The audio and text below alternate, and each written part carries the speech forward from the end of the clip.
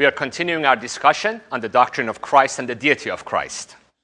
I want to address a variety of issues in this session. One of the ideas that has become very popular in the recent years, especially by the publication of fictional books like the Da Vinci Code, and believe me, the Da Vinci Code has been translated into all the Muslim languages too, is the idea that the deity of Christ was a doctrine that was imposed at the Council of Nicaea on Christians and the rest of the church. Or even some liberal scholars say, yeah, it took several centuries for these ideas to develop, and they were mainly the result of pagan influences on Christianity. In the previous session, we talked about the Bible verses that talk about the deity of Christ, the claims of Christ and his disciples. But I want to look at something, I don't want to just look at doctrines now. I want to look at the earliest practice of Christian worship. I referred to this verse in the Quran in the last session. I want us to look at it now in this session. In Surah 61, verse 14, this is what the Quran says about the disciples of Jesus and the earliest Christians. Surah 61, verse 14. O ye who believe, be ye helpers of God, as said Jesus, the son of Mary, to the disciples. Who will be my helpers to the work of God? This is Jesus asking the disciples, the apostles, who will be my helpers? The disciples said, we are God's helpers. Then a portion of the children of Israel believed, and a portion disbelieved. But we gave power to those who believed against their enemies, and they became the ones that prevailed. The Quran puts its stamp of approval on the disciples of Jesus. The Quran has no indication or hint that the disciples of Jesus corrupted the message of Jesus. And then the Quran says those of the Jewish people who believed in Christ, God gave them victory, and they were the ones who prevailed. And Yusuf Ali, in his commentary on this verse, makes these observations.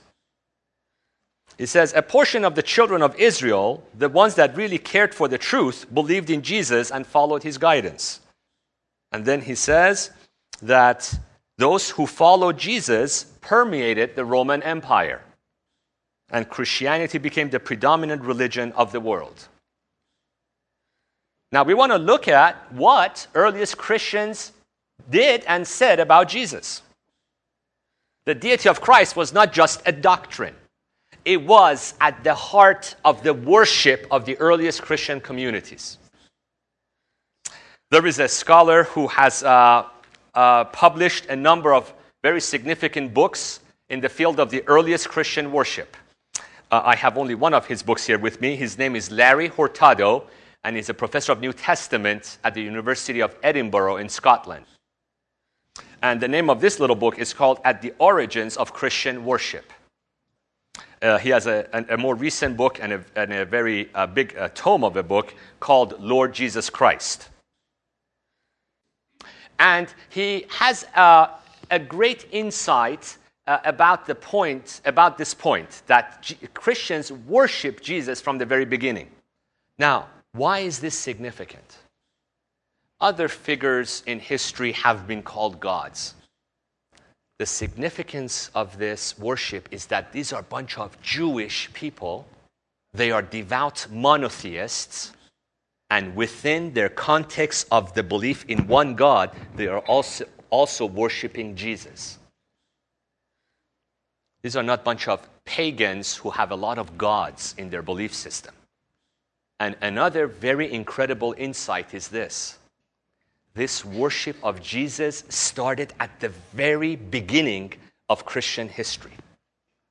In any religion, after several centuries, doctrines get exaggerated. Even today, there are Muslims who almost worship Muhammad or worship Ali. They make exaggerated claims about Muhammad and Ali. In every religious tradition, things get exaggerated and blown out of proportion. But it's significant that in the Christian faith, they happened within such an incredibly short amount of time.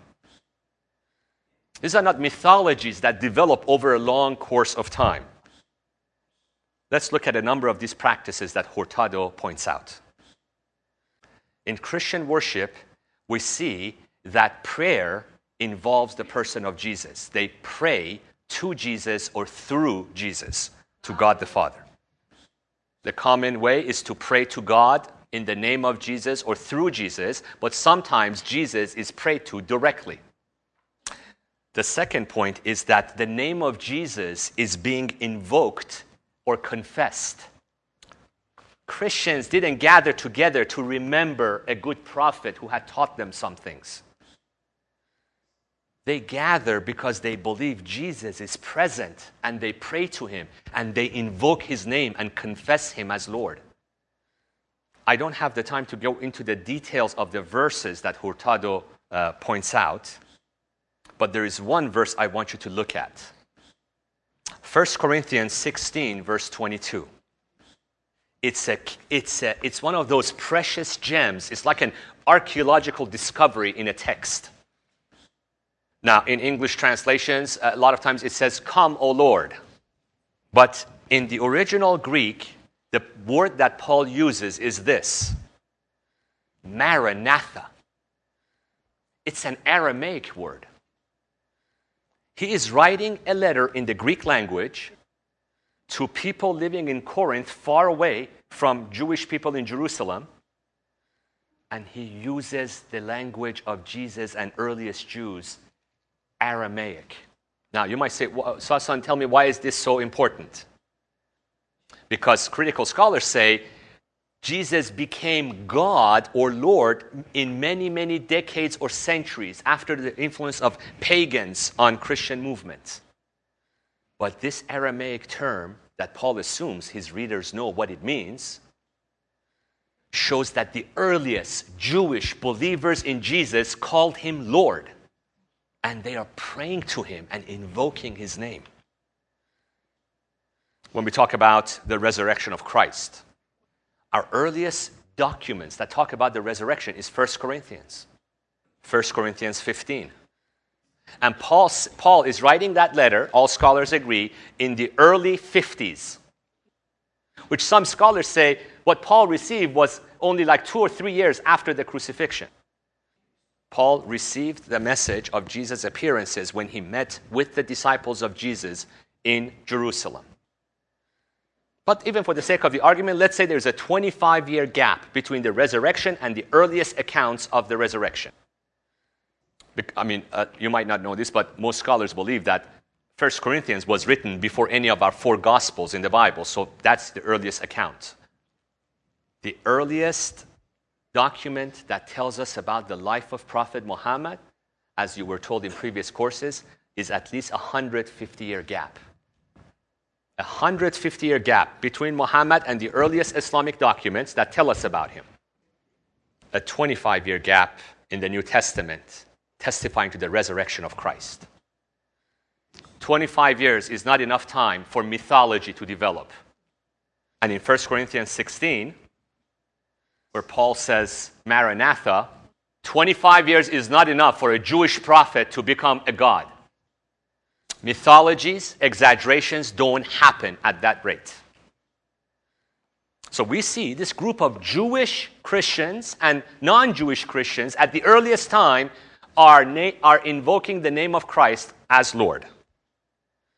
The practice of baptism is the third point, that Christians are baptizing people in the name of Jesus. No Jewish community baptize anybody in the name of a person. The fourth point Hurtado points out is the Lord's Supper. Paul refers to the cup of the Lord and the table of the Lord. Jesus is alive and he's the Lord of the table in Christian worship. I love the fifth point. We're talking about points of Christian practice in earliest Christian worship. The fifth point is singing hymns to Christ. They are singing to Christ.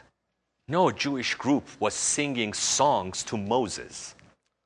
They are worshiping this person at the earliest time in Christian history. And there are a number of passages in the New Testament. I'm just going to give you references for them, but scholars believe these are hymns Now, sometimes in your translation, you might not realize these are hymns, but when you look at the Greek carefully, they have the structure of hymns that Christians were using to worship Christ. Philippians 2, verses 6 to 11. And to me, that's one of the most important passages about the deity of Christ that I share with Muslims. That Jesus did not consider equality with God something to be grasped. He emptied himself, took the form of a servant, and died on the cross. From the earliest times, we Christians have been affirming this truth, that God came down to us. We didn't elevate a prophet, a human being, to the level of God. Colossians 1, 15 to 20. That's another hymn in the New Testament. Colossians 1, 15 to 20. Ephesians 5, verse 14. And 1 Timothy 3, verse 16. These are hymns that Christians are worshiping Jesus with. And then we see the sixth point, the element of prophecy. People in the church are prophesying, and they said, Jesus has told us this, prophesying in the name of Jesus. And there are a number of passages in the New Testament that say that it's Jesus who has given this message. All of this to say, Jesus, from the earliest time in Christian history, was worshipped as God and Lord. He was never viewed as just a prophet who gave good teachings, and then it was through centuries of exaggeration that he became God. And yet Christians were so careful to affirm the deity of Christ in the context of a belief in one God. This is an analogy I use with Muslims very often. Or actually, before I use that analogy, let me make another comment here. When we talk about our belief that Jesus is God, we need to explain this to Muslims more adequately. In fact, we see that the New Testament does not refer to Jesus as God very often. They refer to Jesus as the Son of God, or various other titles and descriptions that we talked about in the last session. There are a few references to Jesus as being theos, or God. But they are not very common because the New Testament authors did not want to confuse the readers. When we say Jesus is God, we are actually using a theological shorthand. And this is very careful, you need to note this. When we say Jesus is God, what we are affirming is to say Jesus is God in essence. We are not talking about numerical identity. We are talking about essential identity. Christians don't believe that you can take the word Jesus out of the verses of the Bible and instead put the word God in it. Jesus is God in essence, but he is not the same person as the Father. We see Jesus is praying to the Father. Jesus says, the Father has sent me. So Jesus is not talking to himself when he's praying. And so we need to be careful about how we explain the deity of Christ to our Muslim friends and even to ourselves. In a few minutes, I will talk about the theological development of this doctrine. But let me tell you the analogy I use that has been very helpful for many Muslims. Muslims say, how can Jesus be God? How does that make any sense? I say, imagine, and first of all, no human analogy adequately and fully relates the truth of God. We have to confess that, and we've talked about this earlier. Nevertheless, analogies can tell us some very deep truths about God. So no analogy is perfect, but this is what I have found to be very helpful in communicating to Muslims. I say, imagine an ocean. Imagine, and let's suppose that ocean stands for God. None of us can encounter or experience the ocean. We are finite, limited human beings. We can only experience a finite part of the ocean, but we can't experience the whole ocean. Now, suppose out of this ocean, out of the waters, someone brings up a glass of water, and you're told this water is the water of the ocean. It doesn't mean that the whole ocean has been condensed in this glass of water. It doesn't mean the whole ocean has disappeared and now it's just this water. What it means is that the chemical makeup of the water is the same as the chemical makeup of the ocean. Every characteristic of this water is the characteristic of the water of the ocean, and everything that is in the ocean is in this glass of water. He who tastes and drinks from this water has tasted and drunk the ocean.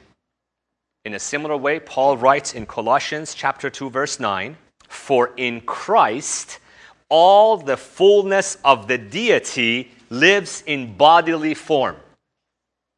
In Christ, in the bodily form of Christ, all the fullness of deity resides. Jesus says, "He who has seen me has seen the Father." If you drink from this glass of water, you've tasted the water of the ocean. So that's what we Christians are trying to affirm when we say Jesus is God.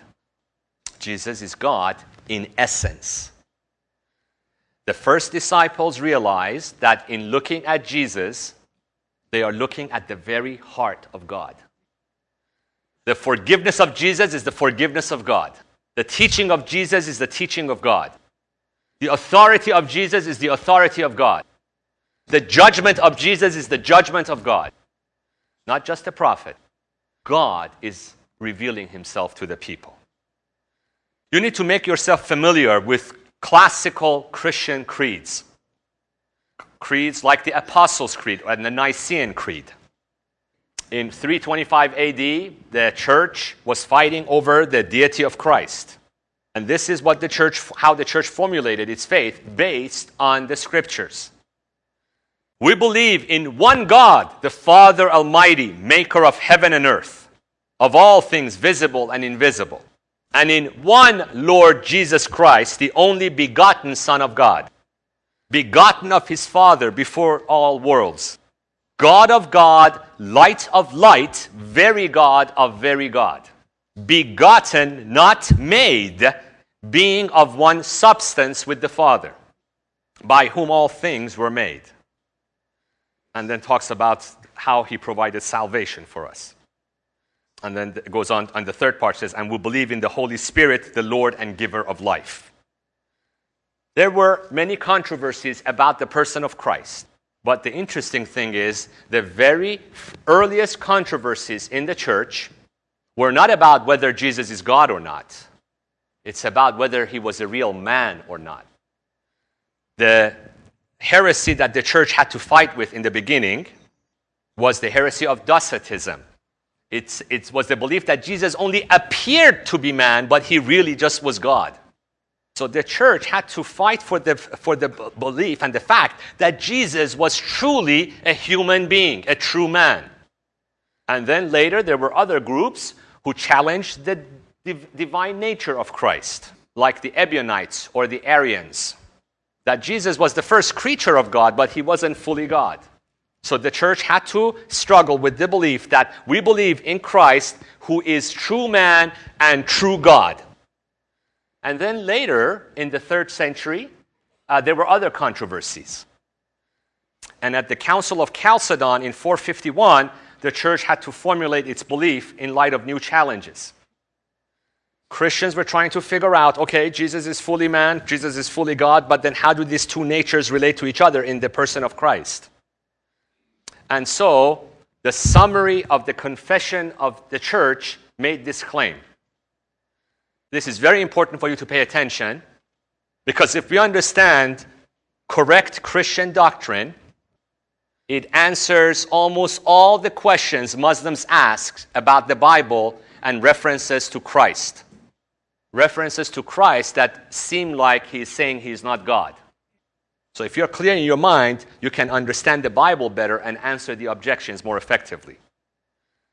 The church, the orthodox view of the church said that in Jesus we have true man and true God in one person with two natures.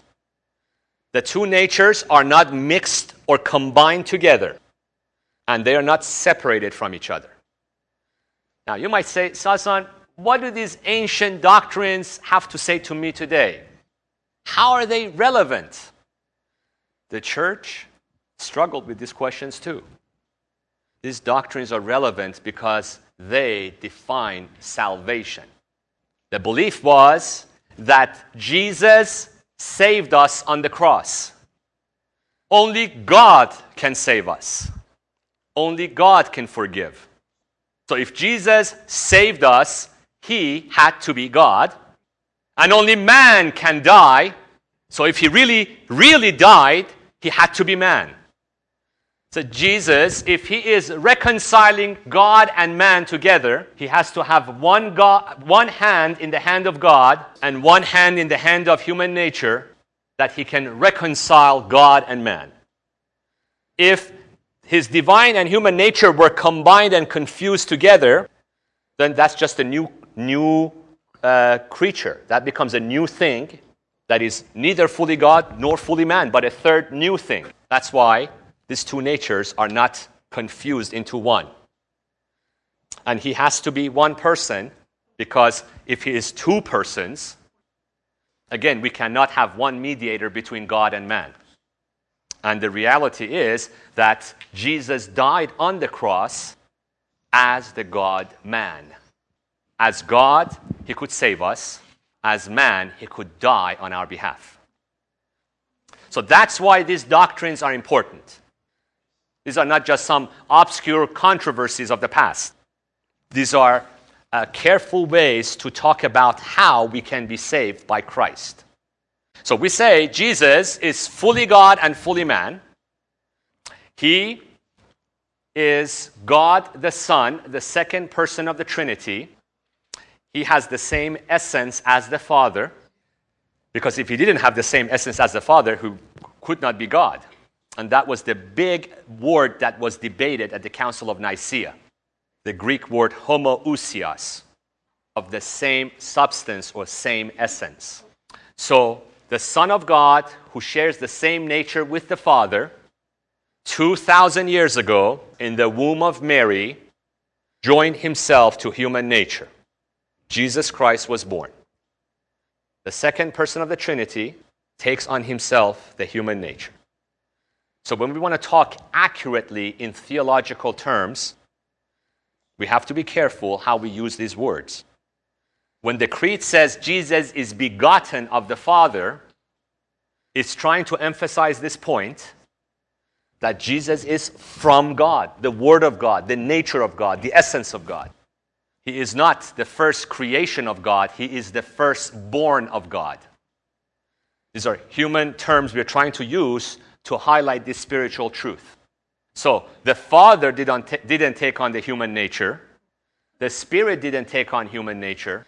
The Father and the Spirit did not die on the cross.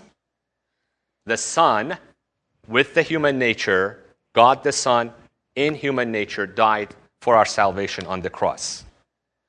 Now this correct understanding answers many of the difficult questions of the Bible. Jesus says, the same Jesus in the same gospel who says that the Father and I are one, the same Jesus who says, he who has seen me has seen the Father, he says, the Father is greater than I. Gospel of John, chapter 14, verse 28. In what sense is the Father greater than Jesus? Or in what sense Jesus says, the Father has sent me? He is obedient to the will of the Father. Not in the sense that Jesus is inferior to God, or I'm sorry, let me rephrase that. Not in the sense that God the Son is inferior to the Father, but in the sense that when Jesus was incarnated as the God-man, he submitted himself to the will of the Father. And that's why I think Philippians chapter 2 is very key in our understanding of this, where it says he was equal with God, but he emptied himself and took the form of a man. So the Son submits himself to the Father. He is of the same essence, but his position is one of submission for the sake of his mission. When the Bible says he was begotten, as I said already, it doesn't mean he was created, but that he comes from God. It means somebody who is absolutely unique. C.S. Lewis has an interesting comment on this. He says, we don't use the words begetting or begotten much in modern English, but everyone still knows what they mean. He says to beget is to become the father of. To create is to make. And the difference is this. When you beget something of the same kind as yourself. A man begets human babies, a beaver begets little beavers, and a bird begets eggs which turn into little birds. But when you make something of a different kind from yourself. So that's why Jesus is the begotten of God, or as Paul says, the firstborn over creation, not the first made in creation. Because Colossians 1:15 talks about that. And many cultists and many Muslims say, see, this says that Jesus is not God. Jesus is the firstborn himself. But no, Paul is using a term that's talking about the Jewish idea of the firstborn being first in rank. Jesus is superior over all creation. That's what Colossians is talking about, not that he's the first created being. Jesus had limited knowledge about the end times. Mark 13, verse 32 talks about that no one knows the hour, not even the Son, but the Father alone. It is a difficult verse, but this is how we understand this verse. In the act of emptying himself, as Philippians 2 talks about, Jesus is fully God, fully man, but not everything in the mind of his divine nature is being communicated to his human mind. As his divine nature is omniscient, but in his human mind, he has to grow in wisdom, as Luke tells us. Jesus was a real human, and he had to grow in knowledge and stature. So that his divine nature did not communicate everything to his human nature and human mind. Another popular passage Muslims like to point to is Mark chapter 10. A man approaches Jesus and tells him, "Good teacher," and Jesus stops him. And Jesus says, "Why do you call me good? No one is good except God alone." Muslims say, see, Jesus is denying that he's God. But something more profound is happening in this text. Jesus says to the young man, Jesus wants to test the young man's understanding of what he means by good. Jesus never denies that he is good. He tells his challengers, "Who can find a sin in me?" Jesus is telling this young man, "You call me good, but do you know what that means? Only God is good, and if you believe that I am good too, you must know then who I am." And tells the young man, "Come and follow me," and the young man does not. This is something I point to Muslims quite often. Pay attention.